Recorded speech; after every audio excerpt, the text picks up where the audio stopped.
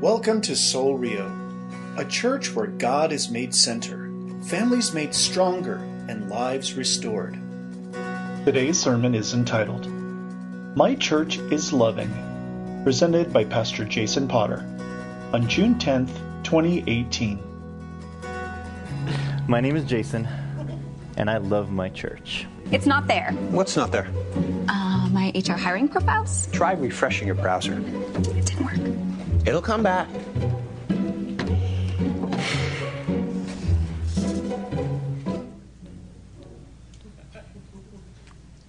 I love my church. So it's been a little while since I've been up here for a Sunday morning sermon. And just a little side note from that video. That was from a biblical series that was on television called AD. It was about the book of Acts. And it was produced by a gentleman named Mark Burnett.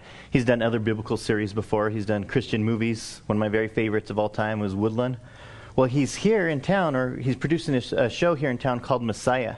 The studios that I work for, we were 90% sure that this show was going to be coming to our studios, and I was so excited about it because, after 12 years, all the different garbage things that we've put out over the years, it felt good to finally get something that was coming that was going to actually glorify and honor God, and it didn't quite work out. They're still here in Albuquerque, but we didn't get them at our studio, so I'm a little disappointed about that, and that has absolutely nothing to do with anything whatsoever. I just thought I'd share some randomness with you this morning. So as I've been preparing for today, I've been getting more excited because it occurred to me that on a Sunday morning, I've never shared a message that is completely based out of the Gospels, from the teachings of Jesus himself. Of course, at Underground, our youth group, we've done many series just like this, but on a Sunday, I have not had the opportunity yet to do a sermon that's mainly from the Gospel.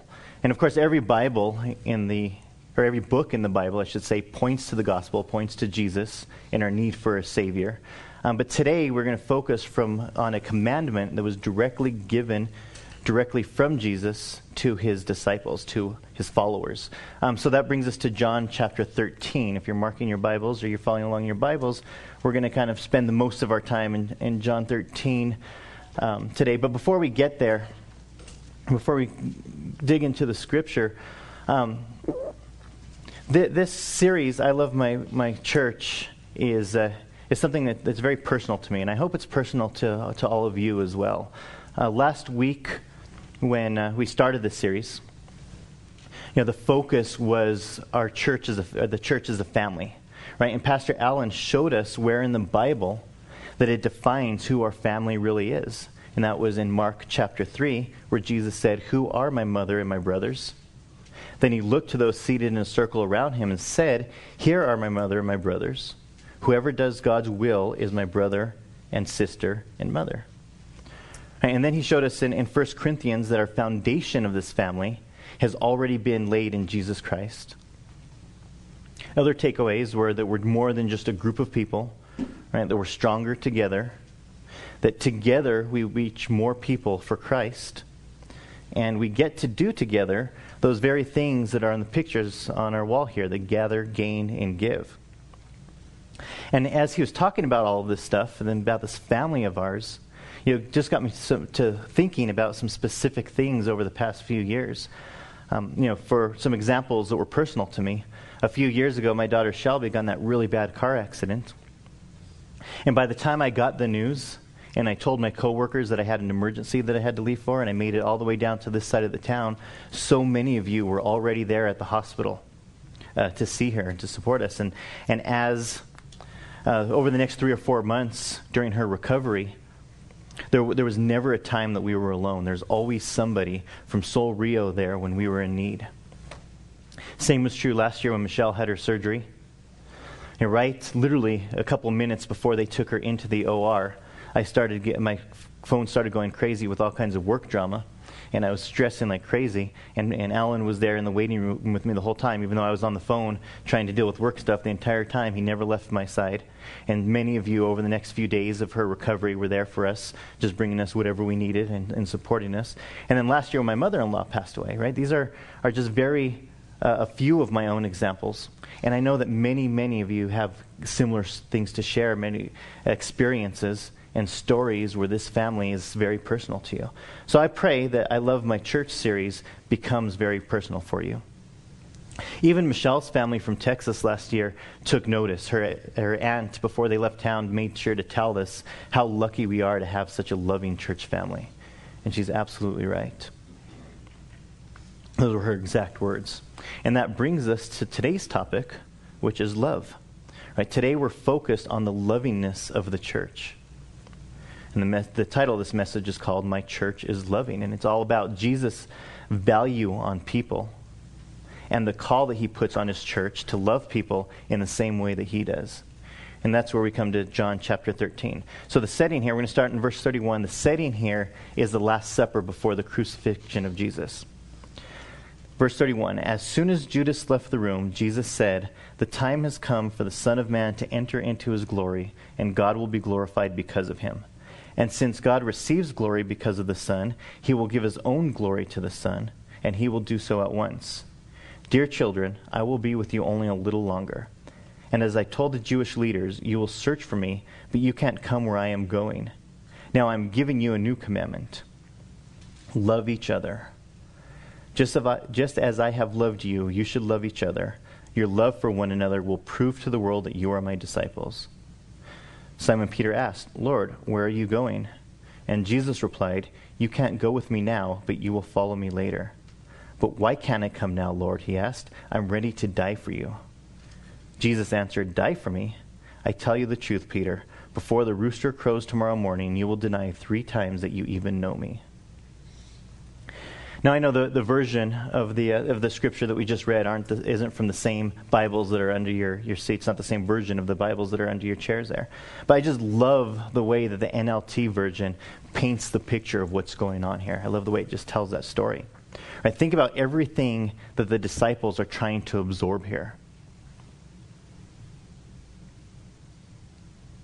But remember, right, they didn't have the same advantages that we have today. Right, the Holy Spirit had not yet been sent to every believer. God's plan for redemption had only been partially revealed to them. Right, they were witnessing it all play out in their very lives, but they could not see the full picture. Literally, the new covenant was being laid out right before them. Everything they knew about Scripture and God's old covenant was being fulfilled in Jesus Christ, and they had so much to learn and very little time to learn it. So let's look at the major things that the disciples are trying to wrap their minds around here. Right, here they are at the Last Supper, and the passages before we began reading, it was just revealed that Judas was going to betray Jesus. Jesus delivered some very heavy news that it was his time to leave the earth. And Peter had just been called out for his impending denial of Jesus.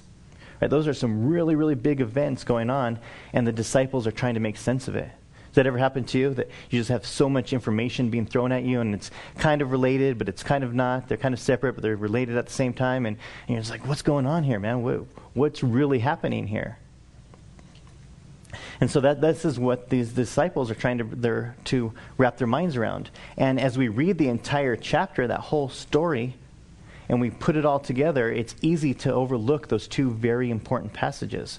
The new commandment given to us from Jesus Christ himself. And that's verse 34. So now I am giving you a new commandment. Love each other just as I have loved you. You should love each other. Your love for one another will prove to the world that you are my disciples. Right, so all that was from the disciples' point of view. From Jesus' point of view, right, everything he knew that he was going to have to face directly, everything that was coming at him head on, that he knew that he was going to have to endure. Right, betrayal and denial by men that he truly loved, and a brutal death. And what was he concerned about during this time?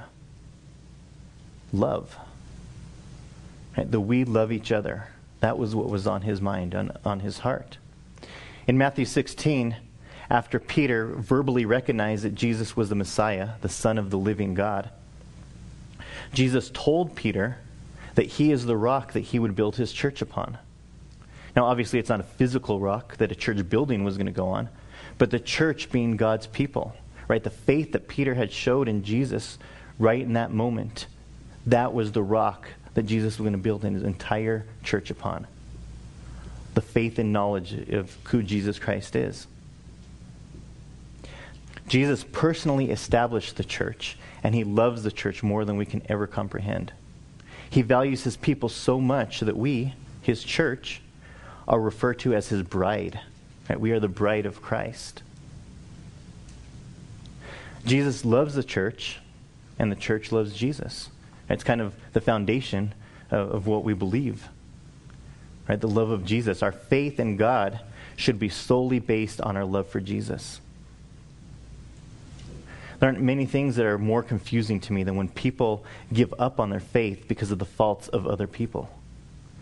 There's a gentleman that I used to serve on the board with at a local Little League named Mike. He actually became a pretty good friend of mine, and we began playing softball together and all this stuff.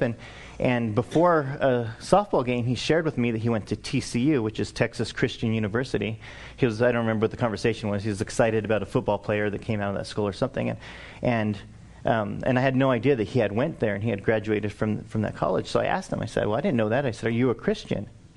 And he said that he used to be, but not anymore because he's seen too much within the church. And then he was talking about the way the people treated each other and the way the people within the church sinned. And sometimes they sinned in the name of God. And I don't doubt his stories. I don't disbelieve what he was saying. But I just didn't get it. I didn't get how the way that other humans were acting was going to affect his faith in God. So now he believes that there's a higher power, right? But he doubts the God of the Bible because of the people that have let him down. Not God, but people. I honestly can't comprehend that line of thinking one bit. It's like being mad at your dog once you realize that her offspring is nothing but a bunch of skunks. Isn't that right, Alan? Now that absolutely made no sense whatsoever. That was my best attempt to work an Alanism into this sermon.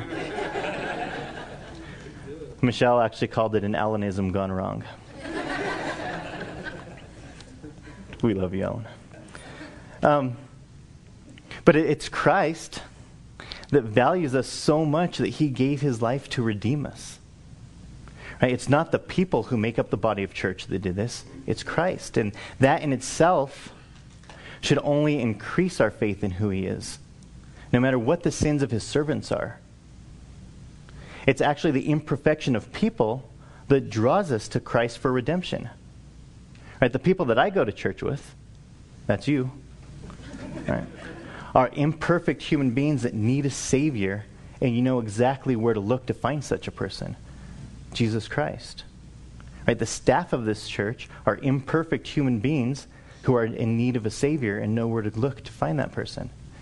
I am an imperfect human being who needs a Savior, and I know where to find that person in Jesus Christ.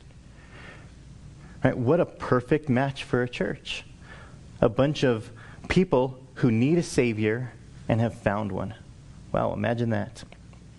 Our sinful nature, though, allows us to be discouraged by the behaviors of others. And all too often, people use that as a measuring stick of their faith. And then that starts leading to other excuses that we have valid reasons to be discouraged with the church and to start separating ourselves from this church. But our spirit should be encouraged by these same very things, because in the end, it just leads to another Jesus redemption story. And that is something to be celebrated. Now for me, just the idea of redemption is very confusing, or it can be confusing, because we're redeemed once and only once by the death of Christ. Right? His perfect sacrifice was sufficient for our lifetime worth of sins. He only had to die once, and it covers us forever. Right? We accept him as our personal Savior, and our salvation is permanent and it's irrevocable. So in regards to salvation, it's a one-time thing. Yet we continue to sin all the time. And repentance of those sins leads to being redeemed by Jesus' forgiveness again and again. and again and again and again. Right? So how can that be? Right? It's so confusing. Now, I don't have a seminary degree. Right? The current program I'm on right now, I still have like 3 years just before I even make it that far. But sometimes, the more I understand about theology, the more confusion I'm left with. Right? But it's an exciting confusion. Right? It's not. It doesn't lead to frustration because we're incapable of understanding something. It's exciting because God and His Word continues to reveal things to our hearts and our minds that are too glorious to fully understand, at least on this side of heaven. And I'm confused because the greatness of God is what's so baffling.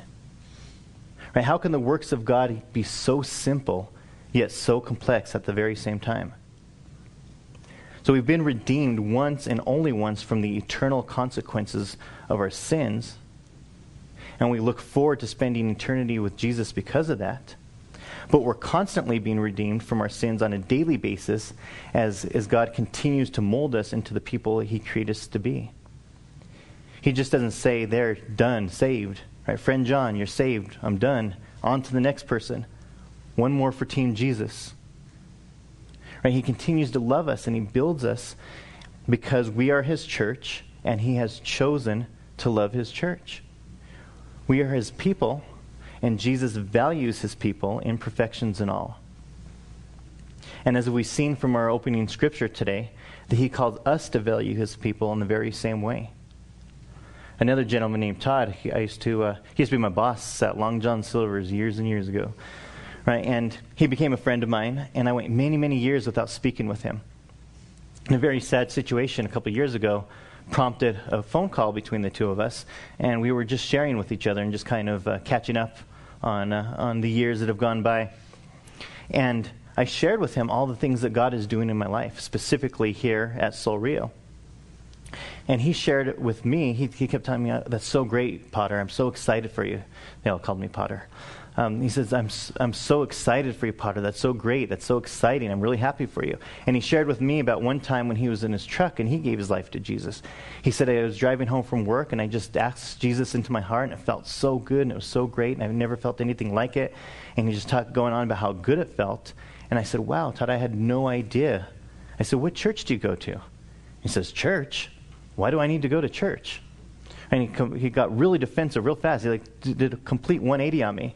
He says, "Show me in the Bible where it says that I need to go to church, and then I'll go to church. But I don't need to go to church." And I kind of froze in that moment, honestly. I was taken back. I didn't know where this was coming from all of a sudden. And I didn't know what to tell him. I didn't have an answer for him. But what I wish I would have told him is that if we're going to truly love and value the people the way that Christ did, then we do need the church. Right? We need each other. And knowing him, he might have argued back that he loves plenty of people the way that Christ did, probably referring to family, friends, co-workers, the people in his immediate reach. But on the greatest sermon ever delivered by Jesus himself, the Sermon on the Mount, in Matthew 45, listen to what Jesus says. "If you love only those who love you, what reward is there for that? Even corrupt tax collectors do that much. If you are kind only to your friends, how are you different from anyone else? Even pagans do that." We are called to love all people. And in that way, Jesus says, you will be acting as true children of your Father in heaven. Being part of the church is to focus on loving others. It takes the focus off me, myself, and I. I've heard this argument before too. I am a spiritual person. I believe in God. I read my Bible, but I don't need church. Sheesh, way to make it all about yourself. Right, what does it even mean to be a spiritual person? Right? All kinds of people have some concept on what that looks like. My current boss had a personal trainer that was very spiritual. I know I'm using a lot of air quotes here. I apologize for that. But he had this personal trainer that was very spiritual because he meditated every day and he was in touch with the universe, whatever that means. Right? It had nothing to do with the relationship with Jesus. It was all about himself and what he considers necessary for a healthy spirit. Well, we are all spiritual. Right? It's impossible not to be. That's just the nature of creation. See Genesis chapter 2. We were all created to have a spirit as the core of our very being. And no matter what one's views are, the truth is that God created each of us with a spirit, and nothing we can do can separate from that. It's who we are. The amount of time you spend simply reading through a Bible or attending church for an hour every week or two doesn't make you any more spiritual than... I totally said that wrong. See what happens when I stick to my notes too much? Or when I stray away from my notes. The amount of time you spend simply reading through your Bible doesn't make you any more spiritual than just simply attending church for an hour every week or two. Being filled with the Holy Spirit is what Jesus offers. Once we accept Him as our Savior, we are indwelt with the Holy Spirit. And gathering with the body of Christ gives us the opportunity to be obedient to those very things that you read about in the Bible. Right? Those other commands that Jesus gave us. Love your neighbors, which we know our next door neighbors are the people in our neighborhood. Right? Our neighbors are everybody that we can possibly come into contact with. Love your neighbors, care for the less fortunate, share the good news of accepting salvation. All those important commands. Right? It's our love for the church. It's in our love for the church that we have the opportunities to do those very same things. We can't do it on our own. Sure, we can give money to worthy causes, and we should give money to worthy causes. But think of a time that you spent your time, that you've invested time in serving in a Christ-like way. Did you do it alone? Or were other members of Christ's body alongside with you? Right, real social justice comes from the church. The Bible doesn't call for governments to satisfy social justice needs. God calls the church to do it. It's the job of God's people. It's our job. God cares about what's in our hearts, and how we make a difference in the world is an individual calling that gets multiplied within the church. So many of these social justice warriors, I'm going to use them again, I'm sorry. So many of these social justice warriors, right, that we see on the news or the ones that are making all the noise on the internet, they don't do anything to solve the problems of the world one bit. All they do is demand that the government do the work. That we have legal policies in place to address these things. That we pay more taxes to have more money available for more programs to address these very problems that God calls His people to address. And we need each other to do it. We need the church. Church is not Soul Rio. But Soul Rio is a church where we can come together and express our love for God's people. So we need the church to value and love people as Christ did. Right? But even with the church, we're not always very good at it, are we? Now, I'm not trying to bash our efforts one bit. I truly believe that many things that we do are obedient and pleasing to God. Right? Many of our acts are Spirit-led and full of unconditional love. They have to be. Right? We see too many fruits of the Spirit working right here in our community, right here in our church, for that to not be a true statement. God's got His hands all over this place. I know that in my heart. I believe that. But there are also moments when our love becomes conditional. And it's usually when we begin to focus on our own imperfections or the imperfections of others. And that's not intentional. Right? Most of us really, really want and desire to love others as God wants us to. Right? That's a real desire. That's not just lip service. But we don't. We can't. Right? We are incapable of completely loving the way that Christ does. At least in this world we are. It's that sin virus that keeps us from loving people like we ought to. So what can we do about it? Because we won't ever be without imperfections. Not one of us. And we won't ever be without sin. Right? Not a one of us. But the Lord that we serve is. Right? He is perfect. He is sinless. And He will never forsake us or give up on us. Those are promises from the Bible. It's His strength that we can draw from every moment of every day. It's His strength that we should draw from in every moment.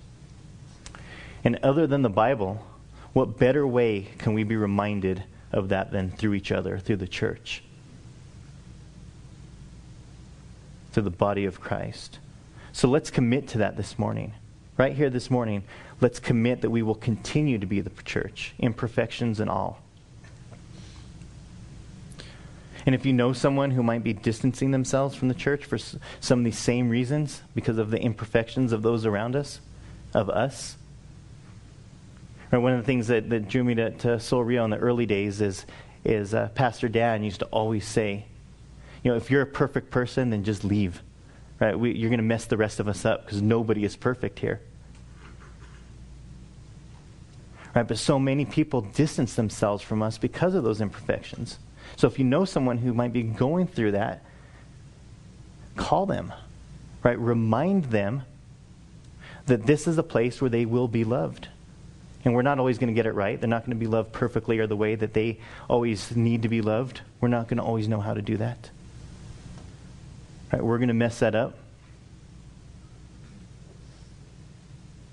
But it's a place that together we can work through those things because love conquers everything. The love of Christ will always overcome every imperfection that we find ourselves in. So let's continue to strive towards being the body of Christ that God has called us to be. And along the way, let's continue to accept His grace and His forgiveness and to pass on that forgiveness every step of the way. Let's pray for those things right now. Father God, we thank you that you give us the church, Lord.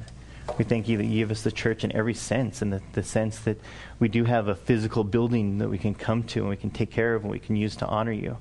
Lord, we thank you for the people of the church that you give us, not only in this building, but the communities around us, all those that come together to worship in your name, Lord, that want to make a difference in this world, that want to love on one another, to glorify you and to learn from you and to do things the way that you did.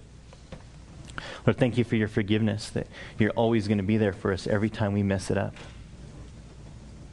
Thank you for your grace. Lord, we ask that you help us to show others that same grace. We ask that you help us to be accepting of that grace and not be so hard on imperfections of ourselves or others. And we just ask that you use us in every way, Lord, that you humble us and bring us to be the servants that you created us to be. Lord, help us to not live for ourselves, but to live for those others. Lord, your glory is what we strive for. And it's through your strength and your love that we can achieve that you can achieve that through us. So we just ask for that humbleness, Lord. We ask for that submission to you and your will. And we just pray for all those who might not see it right now, who might be frustrated with imperfections, who might be pushing away from the church, Lord. We just ask that you restore that, you restore their hearts, you bring them to a place where they just can forgive and look to forgive and see where they need to be forgiven and just allow us to be your people in the way that you call us to be. We pray for this in Jesus' name. Thank you for listening, and we pray you were blessed by today's message. You are invited to worship with us Sunday mornings at 10 a.m. For directions and information about Soul Rio and our weekly events, please visit our website at soulrio.com.